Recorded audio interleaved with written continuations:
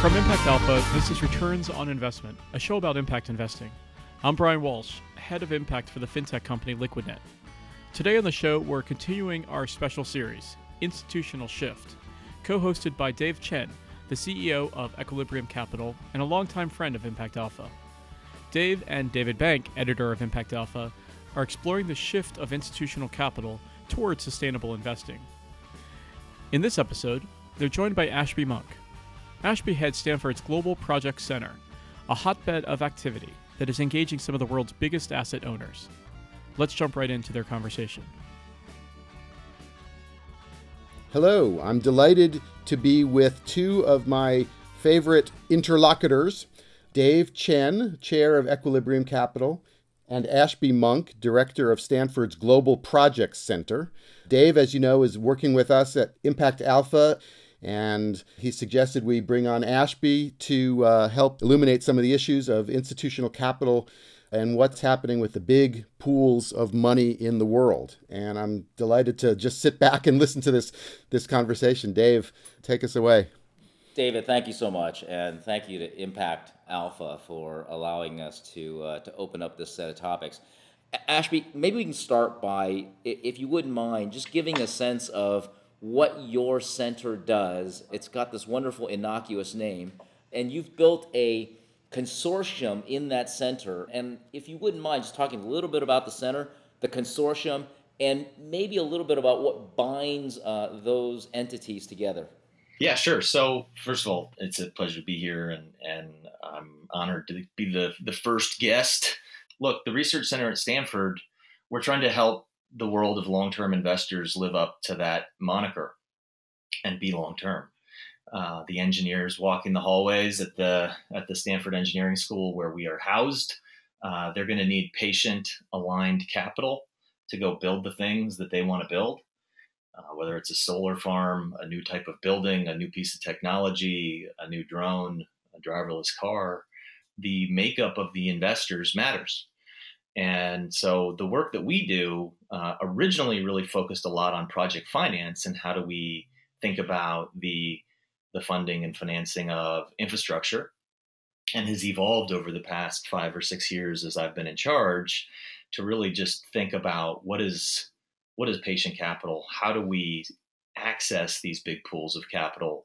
How do we put that capital to work productively in the real economy and use that capital to try to go out and solve big problems? That takes us into a whole bunch of different research projects, which I can tell you about, but at the core, that's the mission and the objective. Ashby, can you give us an example of the kinds of investors that you're building this conversation around? I mean, what is a long-term investor, and what are some examples of that? I like internally with our team, I call these folks giants. They are generally big asset owners in that they are the stewards of the capital, either on behalf of the sponsor or the sponsor themselves. And so they tend to come with names like endowment, foundation, pension fund, sovereign development fund, sovereign wealth fund, pension reserve fund, reserve investment corporation, stabilization fund. Probably go on for a while with all the different names that can fit into this category. But I think what binds them is they are the asset owner. They are in the business of either investing this capital to go achieve a rate of return target, or contracting with private sector asset managers to go and invest to achieve some rate of return target.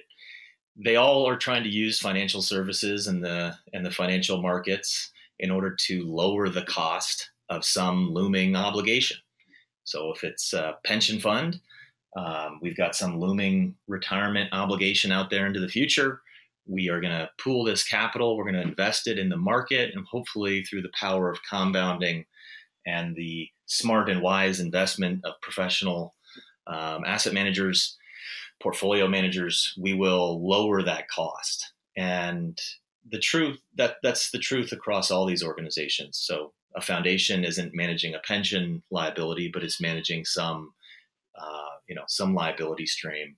An endowment is helping to keep a university up and running.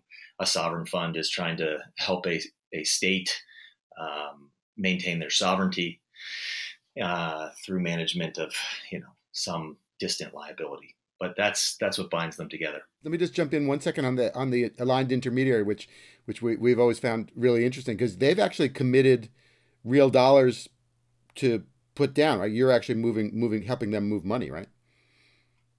We're helping them move money, and deals have been closed. And the interesting thing about the AI was it kind of emerged out of all the research that I was doing at Stanford, where we realized that to truly move this capital, you need to understand the investors as much as you understand the deals.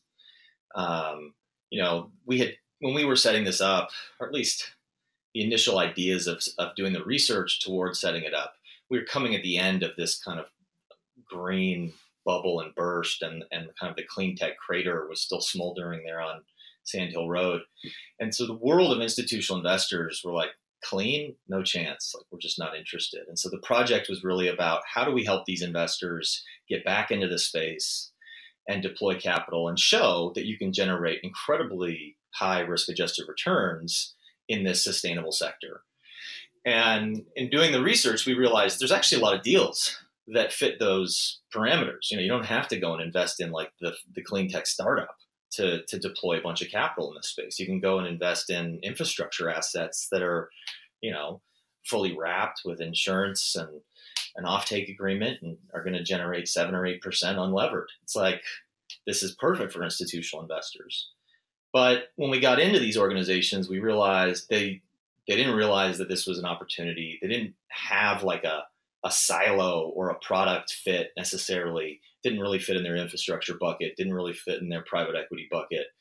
And then the offerings coming out of the manager universe didn't seem particularly well aligned, not only with their product buckets, but with just like the way they saw the world.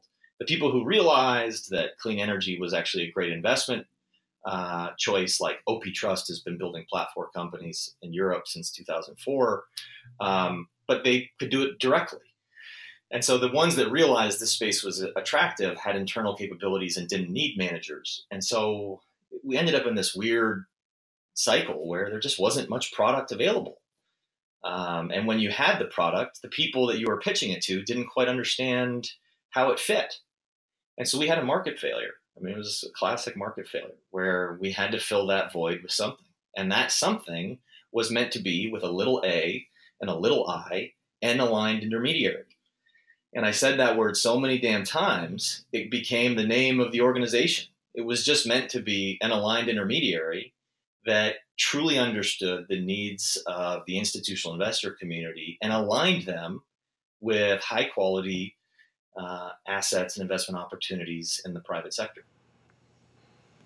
Ashby, you're in a unique position, and as you mentioned, you're at the epicenter of at least 5 major institutional alliances and consortiums.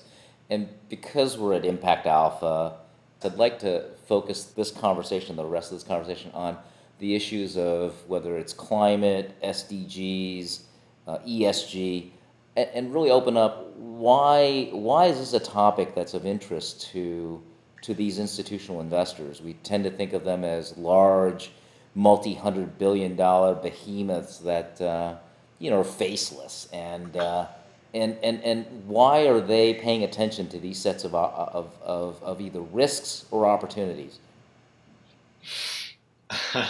So I might say, why haven't they been? Like, why is it our job to go and evangelize for the future of energy and a more sustainable energy footprint for planet Earth?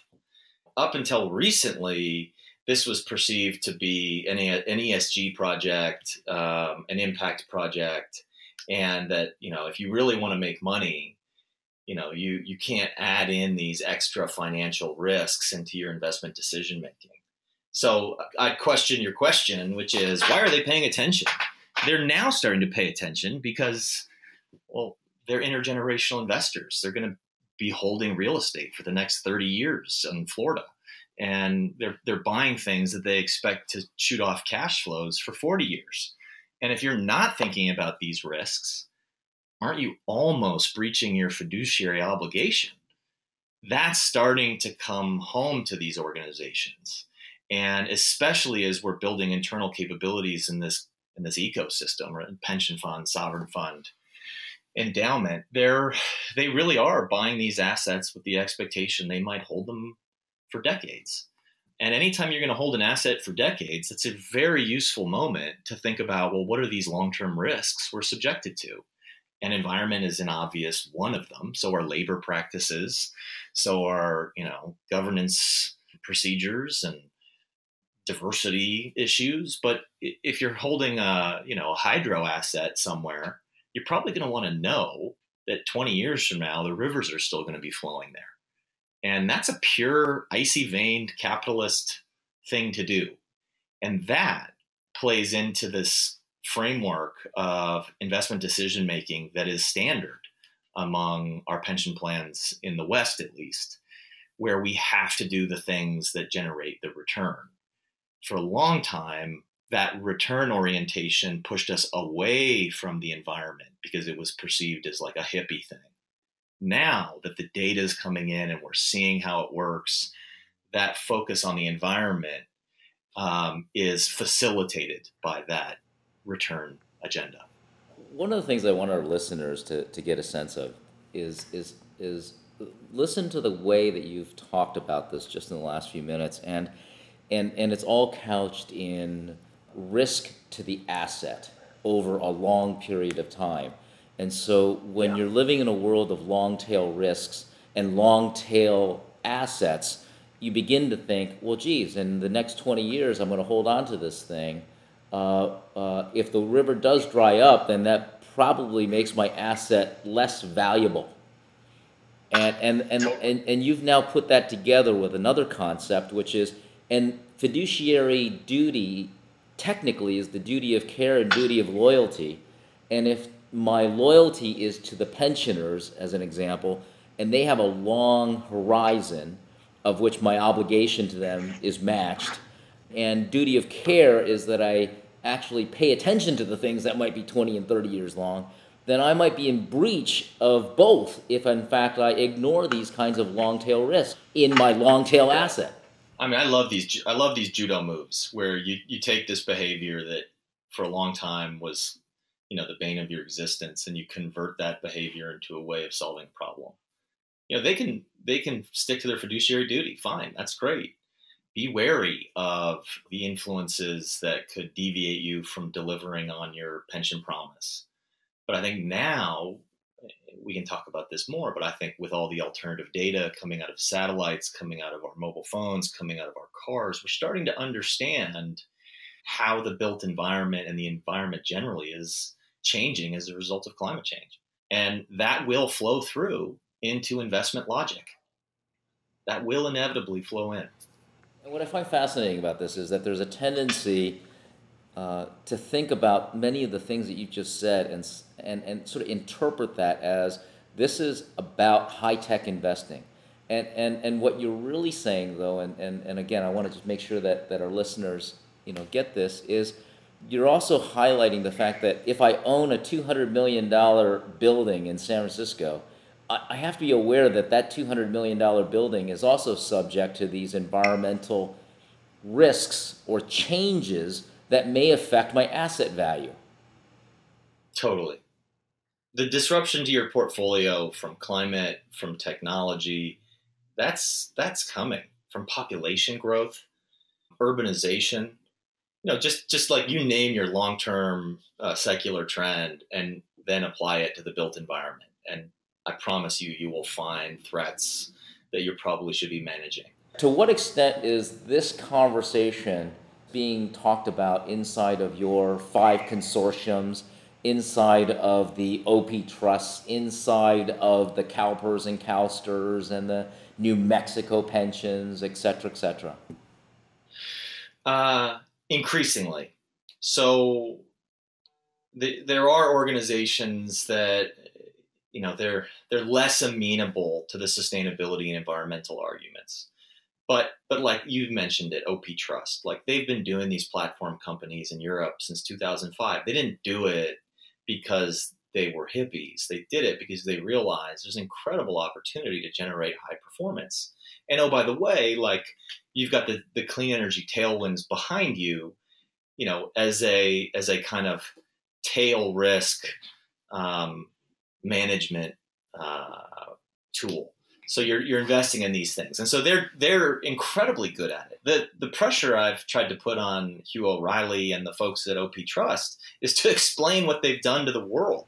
Can I interrupt? Yeah, go ahead. What is OP Trust? For those folks that may not be familiar, maybe they're Googling it right now. They're Googling it. It's a $20 billion fund out of Toronto. It's the Ontario Public Sector's Employees Union Trust. So if I was going to give the full name, it's OPSEO Trust. And they're lucky. They've got one of these Canadian governance models, which means they can build internal capability, they can hire, they can fire, they can compensate, and they can go out and build really smart, concentrated portfolios. And so they've been very focused on building, unlike some of the other Canadians, who I'm not going to throw under the bus right now, but who have been slower to the clean energy space. They saw it as a comparative advantage that they could cultivate. It's a long duration asset. You often need deep pockets. And so as a pension fund, these assets make a lot of sense. And if you're the small Canadian pension plan competing against the big Canadian pension plans, having a comparative advantage like that can be incredibly useful for carving out a name for yourself, for developing a reputation, and simply for getting access to deals that aren't overbid. And so they've done that. And they're not alone. I mean, you could take New Zealand Super, who is a similar type of organization to OP Trust, really great internal capabilities, really smart team, small, dynamic, and they've been out building portfolios of sustainable assets for a long time. Both those organizations are members of the Aligned Intermediary, which is also a reflection of their interest in the space. And New Zealand Super, what's motivating that? Oh, they're motivated to make money. I mean, they're under constant pressure by local constituencies to demonstrate why they should exist. So their mission is to create as big a pool of assets as they possibly can to help pay down future, pension superannuation liabilities that are going to be coming due by the government. And so if you go look at like New Zealand's performance, they've done better over the last decade than almost every endowment. Do you have any exposure to GPIF? Yeah, I mean, it's hard not to be watching them closely. I think. By the way, what is GPIF? It's the Government Pension Investment Fund of Japan, and it's a $2.4 trillion pool of assets that up until recently was basically a bond portfolio. And the government decided, in what I think is probably a wise choice, to use those assets to try to generate a bit more return to hopefully secure the pension promises a little bit more tightly. And so now they've got this capital and they're thinking, well, how do we do that? What is our mode of capital allocation? And with $2.4 trillion, you can imagine that's hard. That's hard to do. And they've made waves by saying they're only going to invest in ESG sensitive managers, and they're going to be building a giant infrastructure portfolio that some people have. I think at one point I heard it was going to be 60 billion. Maybe that was the private equity, but they're so big that whatever they do will move markets. And do you have any sense of why they made this move around ESG? Well, because I haven't talked to the CIO there, Hiro, about this decision. In my mind, it's just a useful lens to extend the time horizon of investing. So I don't view ESG as anything other than a long-term risk management tool. Add that lens, that lens helps you mitigate these long-term risks. And if I'm a $2.4 trillion public pension plan, I'm assuming that much of this asset base is going to be there for many decades, if not centuries. So you're taking a long-term view. And ESG is a great way of doing that. This whole notion of sustainability, I mean, this almost sounds like the intuitively obvious, but this whole notion of sustainability is tied to the time horizon. And it's funny how so many long time horizon obligations, like pensions and sovereign wealth funds, have, in some ways, within the last decade, or maybe it's because of the crisis, rediscovered the fact that they're long-term obligations and long-term asset holders, and therefore long-tail risk. And it's been interesting for me personally that one of the changing points of the conversation about sustainability occurred when we introduced time horizon into it, which is so obvious. And yet that single simple notion, I think, is what has changed much of the conversation. I think that's a sign that the conversations have really shifted to the mainstream. The climate investment isn't just something that's being added into a special opportunities bucket anymore. It's sustainability, and it's a core investment belief, whether you're Ontario teachers with 90% of your assets in-house, or you're, New York City, and you've got 100% of your assets managed through managers. I think what's interesting, and again, in many ways, it's the reason that we wanted to start this podcast series, and that's that in the impact investing oriented conversation, there's still a tendency to talk about impact investing as quote unquote something special within the asset or the asset allocation model, or even its own separate little carve out. And the most interesting institutional investors, whether it's GPIF, New York Common, as you've talked about, are all reframing this within the time horizon, within sustainability as a core protocol, but they're embedding this across the entire quote-unquote investment belief or the investment protocol. And I think that's a major shift and a very, very distinct difference in approach. And we're applying these to pools of capital that are literally in the hundreds of billions of dollars. That being said, is capital moving? And are you seeing tangible movement of blocks of capital along these investment beliefs that in fact are, as you said, obvious executions of value creation? We are. I mean, the beauty of focusing on the asset owner community is that if you can even move them 1 or 2 degrees off of their North Star, you're going to move trillions of dollars. And so that's the difference with the impact investment sphere. Like, the impact investment sphere is a smaller pool of capital. We can do a lot with that. And I love it when that capital actually serves to move the main market, which is why I like that term impact alpha that you guys have, because anywhere investors see alpha, there's going to be money chasing it. Ashby, you've just rung the bell for our drinking game by mentioning the word impact alpha on the podcast. So I wish I had a drink with me. I would pound one. Let me do it again for you, because we actually did a conference probably in 2016. I don't know when you guys got going, where we were doing looking at sovereign development funds from around the world and how they were generating double-digit returns while having a development objective, which seemed to go against what all of these pension funds were saying. How is Temasek generating 18% returns over 40 years? Well, they had a very strong development objective. We just called it Impact Alpha. And that was what the conference was. And I believe you can really attract mainstream capital if you are generating alpha. And if you're using an impact lens to do that, so much the better. You're going to have some positive effects and externalities for the broader world. The bigger question here that Dave is asking is, are we finally seeing capital moving in this direction? And the answer is yes. I think in the AI, we we've seen, that's the aligned intermediary. We've seen, over $100 million in deals come through and be closed. We've seen lots more transactions come through the AI. So remember, we only have 12 members.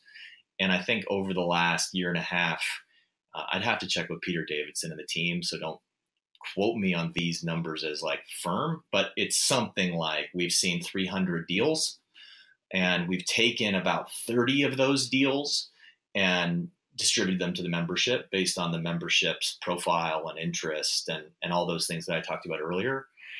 And of those 30 deals, I think it was something like more than 20 of them were closed with institutional capital, and a subset of those, a much smaller subset, with the AI membership capital. So we see a lot of deals closing, and we see really smart investors coming back into the sector because the return profile is attractive.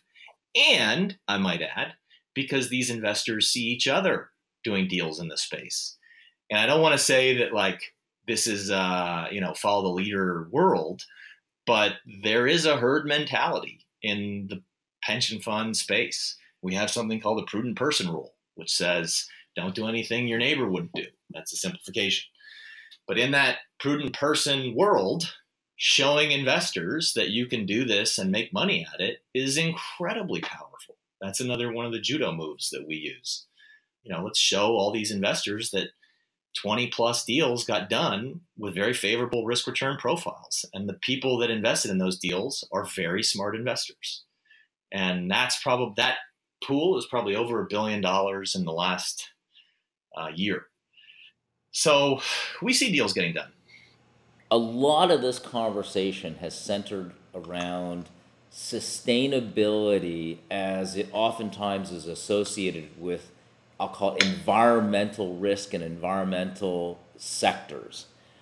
How about the other part of sustainability, which is the people part, and whether it's social inequality, the segmentation of society and disparities, or the simple issue of the SDGs and raising people out of poverty, making sure that they have proper health care, et cetera, et cetera. And I'm wondering, how are these factors or market failures or market opportunities figuring into forward investment strategies? It's just smart long-term investing. So if you're a hedge fund and you're getting in and out every month or quarter, some of the types of risks that you just mentioned matter little. The chances of that dislocating the asset I'm invested in are very low. If I'm planning on investing in an asset and holding it for 10 years, 8 years, 5 years, the chances increase dramatically. And so this is why you will look around the world and see so many people saying, gosh, wouldn't it be nice if we could get back to this long-term investment mindset and away from this short-term rent-seeking mindset. And so that's the project. And I think as we can extend that time horizon of the investor, it becomes all the more natural to ask questions about labor practices, about governance and social and environmental issues. And so these organizations that are building direct investment policies are taking it seriously. I mean, I won't say who, but I'm on the board of one of these super funds in Australia. They've got a big real estate entity, and they're incredibly detailed about the ESG frameworks and thinking about the long-term consequences, because they literally plan to hold these assets for 20 years, unless the market shows up and offers them a multiple that's ridiculous. So that's the value of long-termism. Ashby, let me just put it to you, which is, we've talked about these big pools as super tankers, and, they're huge, but they turn slowly. And yet the problems, and, climate being the most prominent example, have a certain urgency to them. So how does the slowness of moving of this kind of capital and the urgency required on the challenge side, are we going to get there, I guess, is the simplest way to put it. Yeah, I try to create urgency by by like tying some of this to the pension obligations that they have that are often underfunded, or to the expected return target that they have as a sovereign fund or an endowment. Up until now, the world of private markets has benefited incredibly from that urgency.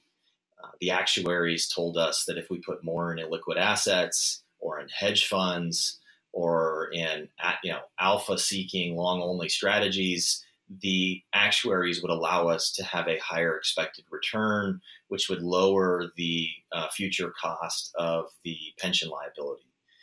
All of that kind of played against us for a long time in moving capital into things like climate infrastructure, and played into the hands of the asset managers. And so we had this weird marriage between the furthest left folks in our society that are really lobbying hard to get pension benefits increased and secure the social welfare state. And they're kind of looking to the hedge fund and private equity fund community to help them do that. And adding allocation upon allocation to those very risky asset classes in order to make a pension promise more secure. It's kind of an ironic marriage. But over time, and especially over the last 5 years, we've seen the true cost, and I mean that, like fees and costs, of that private equity model, of that hedge fund model coming back to these pension funds, challenging the way they have sought to fill these promises. So right now, I'm optimistic that as all these organizations around the world are realizing the high costs associated with these hedge funds and private equity funds, and that the performance isn't necessarily a guarantee, and that you need to be thoughtful and creative in the way you build these portfolios in order to meet these obligations if you're going to generate this higher return. And all of a sudden, we get these pension funds asking a very important question. Is there another way? And it's in that moment that we can move the supertanker.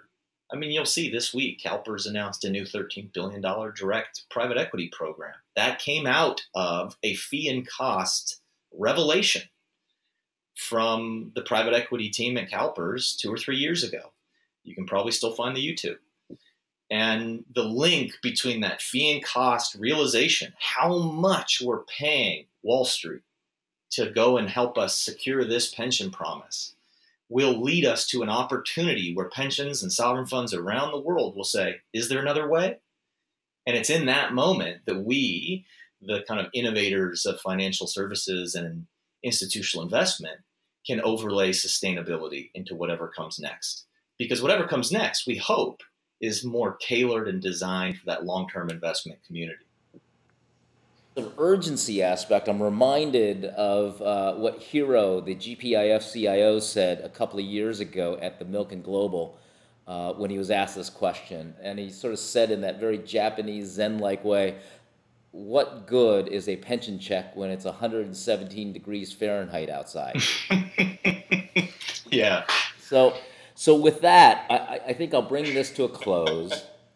And I think that this is a great way to kick off a number of the thoughts and thematics that we're going to be opening up, I hope, here on this Institutional Shift podcast, and that is what's really happening in these big super tankers that is, in fact, setting the tone and affecting the way we think about sustainability in our portfolios, and the fact that there's literally billions that are being allocated to this. I oftentimes remind people that between the years 2000 and 2015-16 here in the U.S., that in fact our renewable energy policies did work, and in fact brought somewhere around $500 billion of capital to wind and solar. And, and you just have to look at the math. There's 80, 90 gigawatts that have been installed, and you sort of do the math on that. And so the capital markets are incredibly swift, and these large-scale institutional investors do have a very, very influential and substantive role to play. With that, I just want to thank you, Ashby. You've been provocative, funny, and we hope to have you back. Oh, it was my pleasure. Thanks for having me. It's a big honor. And thank you, Dave, for bringing Ashby along and for giving me the chance to have a bird's eye view on this conversation and our listeners as well. So thanks to both of you. That's going to do it for this episode of Returns on Investment, Institutional Shift. Thanks to Dave Chen, Ashby Monk, and David Bank for that conversation. Special thanks, as always, to our technical producer, Isaac Silk. This podcast has been a production of Impact Alpha, providing news and insights for those working to build an inclusive and prosperous future. From New York, I'm Brian Walsh. Thanks for listening to Returns on Investment, Institutional Shift.